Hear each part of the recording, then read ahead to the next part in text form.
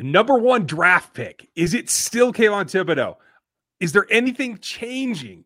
We're going to get into that first. Then, Justyn Ross and the evolution of an injury and how you get from a lost season to an NFL career. What is the process going into the NFL draft?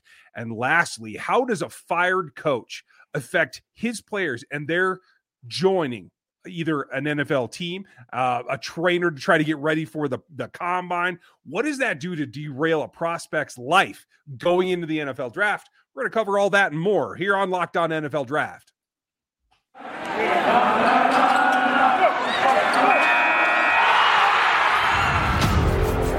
You are Locked On NFL Draft, your daily podcast covering the NFL Draft. Part of the Locked On Podcast Network, your team every day.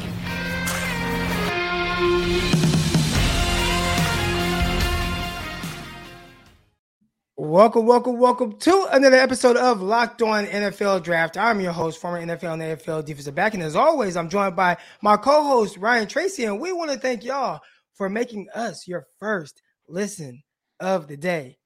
Ryan, man, how you doing?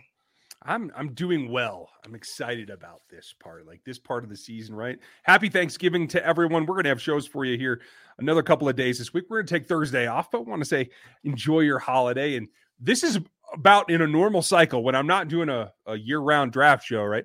This is just about when I start making requests, trading people for all 22. This is where it usually starts to kick up for me. So speaking of kicking up, man, and you got Kayvon Thibodeaux, and he's been for sure the number one draft prospect. That he's going number one overall, especially in the class where he's not that guy at the quarterback position. I think he sticks out even more. But this past weekend, Oregon was really dominated by Utah. And some people, especially on my time, started to point out some areas where Thibodeaux might need to improve. And it was mainly the run game, where he's just been a non-factor and kind of getting pushed around down there. Are we starting to look at Thibodeaux through, a different lens and maybe a guy who can't be an every down, like 4-3 end and might have to specifically be drafted to more of a 3-4 style defense? It's possible. I've started getting a lot of that the last couple of weeks. The USC contest where he got run on pretty good. I think he got optioned a couple times as well. Like, it's not just about the physicality part, right? It's about the discipline to man and set that edge in the run game too. But that said, it's the run game. We all know what's going on at the NFL. There are certain teams in college that are going to run maybe twice as many carries in the season as an NFL team. So we might be getting ahead of ourselves a little bit, but you're right. I'm hearing more in the wind from people that do this for a living, that track college prospects. I'm hearing a lot more from fans. For me, the big standout that I've been kind of waiting for all season is that I want Kayvon Thibodeaux to just take over a game. And I haven't seen that kind of dominance that made me just go, okay, he can get to the next level and just have one of those nights like we saw Chris Jones have on Sunday Night Football, like one of those kind of things. Like, you have to be able to get to that point, I think, to be in consideration for the number one overall pick. Well, he did have that one dominant game against UCLA where he had multiple sacks and he was like wreaking havoc off of the edge. But again, that's in the passing game. And I think people know just the raw, pure ability that he has as an edge rusher. And I think that's what people are going to value most. I started to kind of think back a couple years ago. There was a really good class where you had Nick Bosa, you had Cleveland Farrell. You also had a guy named Josh Allen. And Josh Allen, I remember watching him. Josh Allen, you had Brian Burns in that class as well. But Josh Allen specifically was someone who everyone loved. And you see the size, you see the ability, you see the raw athleticism. But the one area I thought he needed to improve on was probably more so in the run game. I think early on in his NFL career, had double-digit sacks as a rookie. I think he's doing well again. I don't think people care so much about defending the run with your 4-3 ends. And again, people are going to point to that with Kayvon Thibodeaux. But I think at the NFL level, it's really all about, can you get to the quarterback? Can you make plays from there? They'll try to figure out different ways to kind of manufacture run stops. Yeah, I agree with you completely. And they're going to give him a little bit more support, and they're going to give him some leeway because of what he can do against the pass. And I think you brought up UCLA. That's a good point. I don't know that the matchup there was anything that I'm projecting to the NFL level, but just trying to say, you know what I mean? It's going to be about, can you get around the edge? And he certainly has the explosive part of it. I think he's got enough anchor from what I've seen live. When I get to 22 and I can really dig in, I'll have a better idea. But I think it's that evolution of the pass game and the volume of passes that we're seeing in NFL games that's what it's going to come down to. As long as you get to the quarterback, he's going to be fine. I just don't know that there's a quarterback, and I think probably quarterback is the only other position that could leapfrog him at this point in the eyes of the scouts, but we'll find out.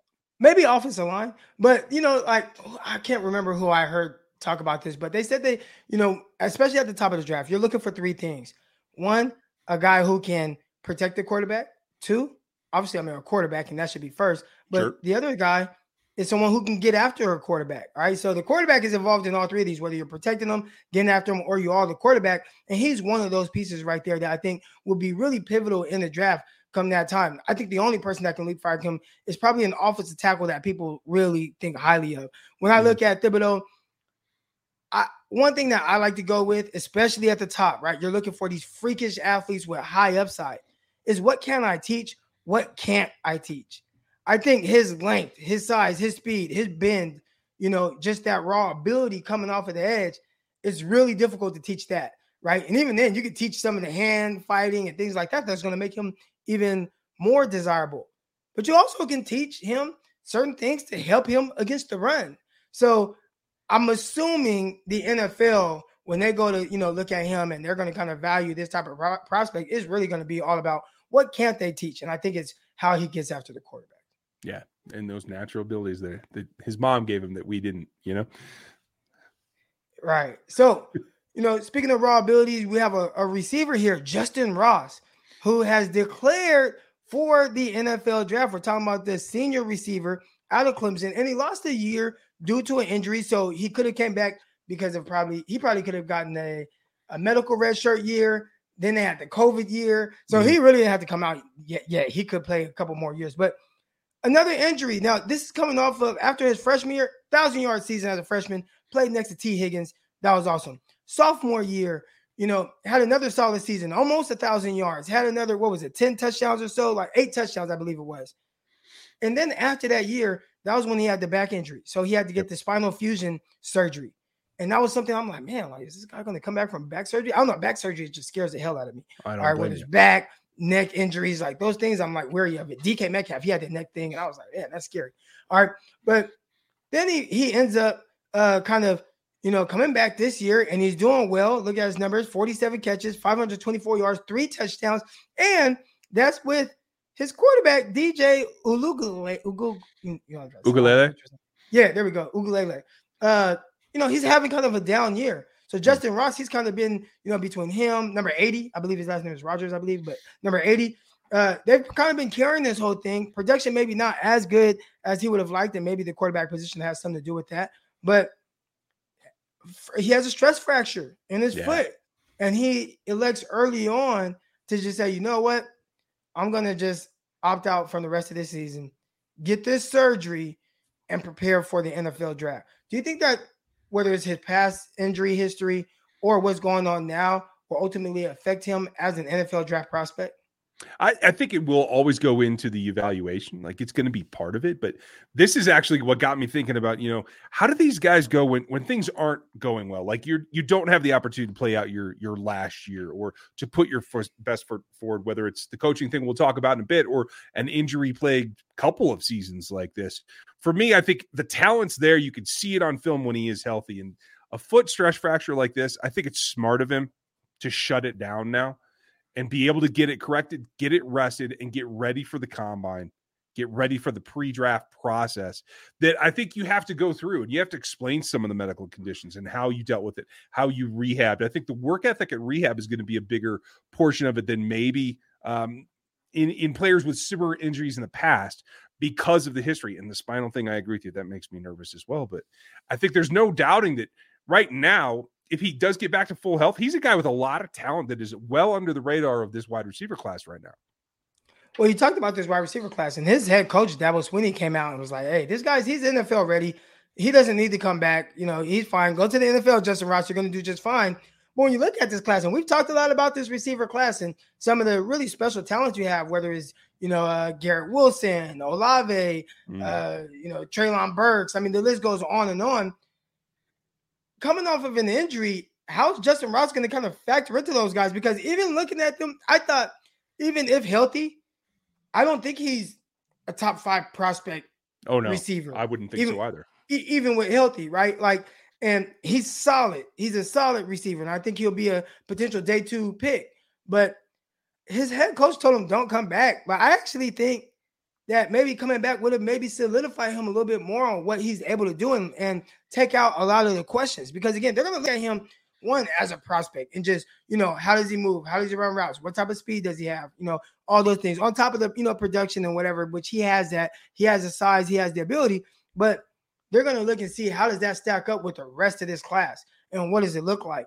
And I think when you look at these other guys, I mean, even guys I didn't even mention, like a Drake London, right? How does he stack up with a Drake London where they kind of play similar games, but Drake London is like 3 inches taller? There's going to be a lot of questions, in the sense of where he stacks up with the rest of these guys that I'm not sure is going to work out in his favor like he thinks.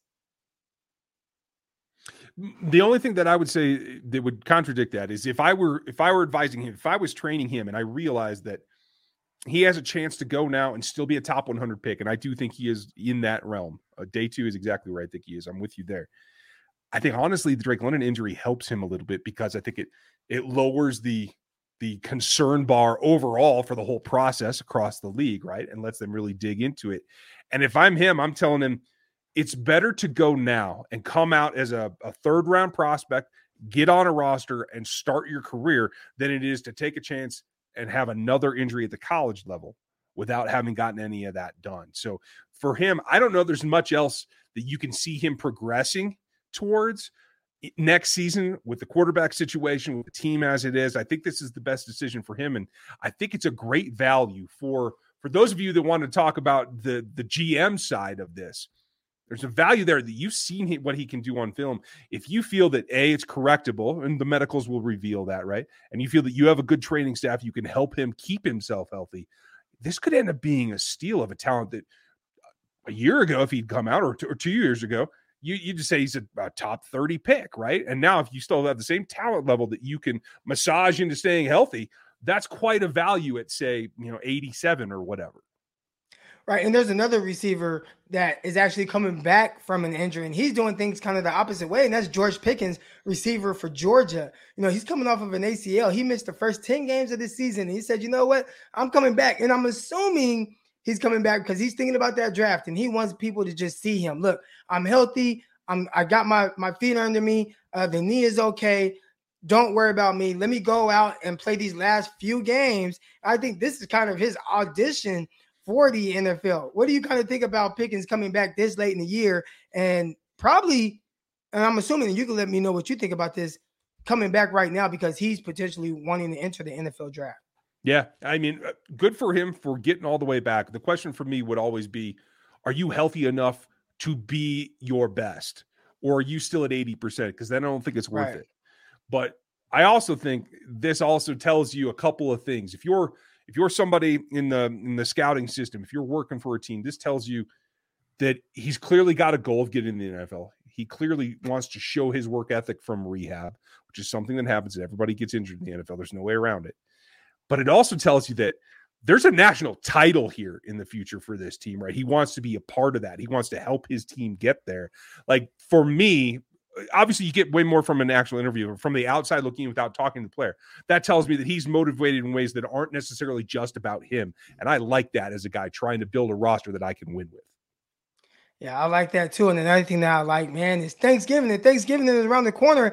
And we all know what that means, man, is football.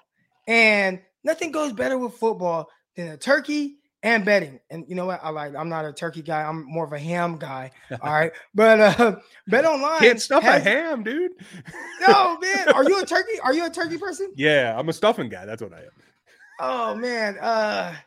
Yeah, I'm definitely more of I like the honey glaze with the, with the pineapples and stuff like that. But anyways, Bet Online has you covered, just like the honey glaze over the ham. All right. And they have you covered during this holiday season with more props, odds, and lines than ever before. Bet Online remains your number one spot for all sports action this Thanksgiving. So head over right now to the new updated desktop and mobile website to sign up today and receive your 50% welcome bonus using the promo code Locked On. And that's how you'll receive your bonus. All right. And it's not just football. I mean, you can bet on all the pro sports. You can bet on some college hoops, NHL, boxing, UFC, all that good stuff, and your favorite Vegas casino games.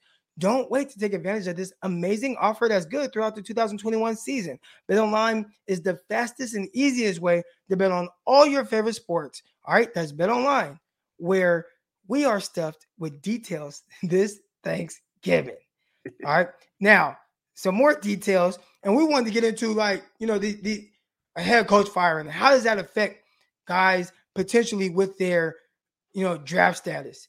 And what does it do, not just for guys that are planning on leaving, but guys that are still there, right? And what does that do to their future as a prospect? So Dan Mullen's fired after, being, whatever he was at Florida. He started this season 5-6. And I swear, I feel like everything was all good just last year. He was like, Florida was pretty much a dominant team. They played extremely well. They, lost a few games or whatever, but the team was playing well. He had Kyle Trask. He was playing at a high level. And then they go into this season. They're 5-6. And we get the news Sunday. Boom, he's fired. Or they are parting ways. All right. Right. You look at some of the guys that he has handpicked to bring in. When he got the job at Florida, the first guy that he called, Emory Jones, brought him in at quarterback, right? Now you look at Emory Jones, and maybe, I don't know if Dan Mullen has failed to kind of really develop him or bring him along, but he's kind of been up and down. And now the guy that promised him the opportunity to really develop him and bring him along as a quarterback, he's out of there. So what does it mean for some of these younger guys, whether it's Emory Jones, whether it's Anthony Richardson, these guys that have these pro aspirations? I'm pretty sure it's a lot of those guys. What happens when your head coach is fired like this? I mean, that's the hard part. You got to take stock. You have to figure out, what's the direction going? Like, you'll see a lot of leadership groups, older upperclassmen be consulted about this. It depends on your athletic department, but you have to buy into that. You have to engage. You can't, I think if you're in that situation and you're a guy that feels that you have a chance of getting in the NFL, that you have to take it by the horns. You can't let just everything go by and see who the coach becomes and that kind of thing.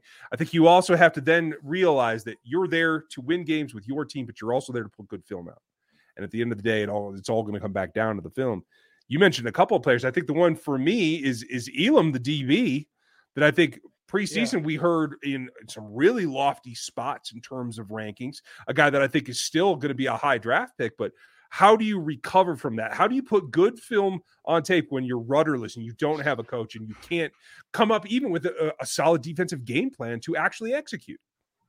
Well, I mean, this was something that happened just last year, and a couple of cornerbacks had this same dilemma that they were in, right? You look at the cornerbacks at South Carolina because Will Muschamp was fired in the middle of that year. So you had J.C. Horn and Izzy. Mukamara. No. There we go. Mukawamu. Sorry, Israel. Yeah, Mukawamu. All right, so yeah, Izzy, Mukawamu. There you go. All right, yeah, Izzy and J.C. Horn, who both said, "Wow, you guys are gonna fire my head coach? I'm out of here." Right. And they decided to just go to the NFL right now, and it didn't really hurt J.C. Horn's draft stock. He was the first cornerback taken in the draft, number 8 overall, to the Carolina Panthers. Was having a good start to his rookie year until he fractured his foot. But Izzy, I think he was like a day 2 or early day 3 pick. Yeah, and I think he ended up moving to safety as well, which I always thought was a good fit for him, to tell you the truth. So again, that is about the film and what we saw on there, right? It wasn't necessarily about, and maybe it's because they're DBs, I don't know, but it sends the whole program into upheaval. If you're a quarterback, if you're if you're a wide receiver that's talented, like, you're reliant on that staff to help you move forward. So does your OC become your head coach in interim? Does the DC happen? Like, I think that also has a big outcome on how you prepare for the draft and how you make your decisions. Yeah, I mean, that's something that we're going to have to see. But I think I feel Elam, I'm not worried about him. I think regardless, he's put enough on film over these last few years as a starting cornerback for Florida Gators that, his evaluation is going to be fine. But I feel for the guys that are kind of still developing and the guys that are still trying to find their way. And those are the guys I feel like he hurts the most. The Emory Jones, what was the plan for him? The Anthony Richardson, what was the plan for him? And Richardson and Emory Jones, I think people are trying to figure out, which one is the guy? Which one is going to be the starting quarterback? And when you have Dan Mullins there, who's responsible for bringing both of those guys in, he had a plan. Yeah. Unfortunately, that plan is out the window now, and these guys in their future, especially as draft prospects, is kind of up in the air. Now, I guess it can be salvaged if you try to figure out, all right, they're bringing in a new staff. Let's try to figure out, how we can kind of salvage this situation. If you are Anthony Richardson, I want to ask you, if you were in his shoes, would you now look to potentially transfer maybe into the transfer portal and maybe go to a school where you have more of an established offense? Or do you say, you know what, we have everything we need here at Florida. I need to stay here and just figure out who they bring in and just go from there? But do they? That's the question. Do we know who's going to take that over? Because right now I'm not convinced. I'm leaving my options completely open if I'm him. I'm looking at the portal. I'm considering who's in the opposite situation. What established offensive coach with a good system that I like just lost his quarterback to graduation or to early draft or whatever. Like I am making no commitments at this point until I understand what Florida is committing to.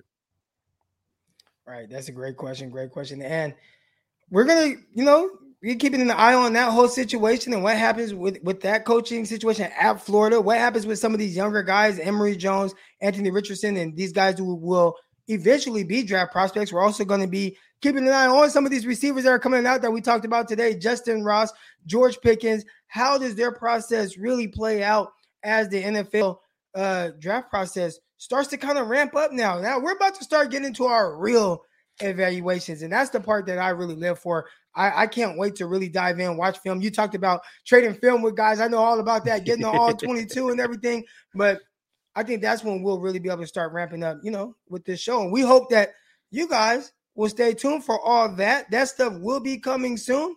But for now, that's going to be it for today's episode. We thank you for making us your first listen. From Croc, from Ryan, we are out.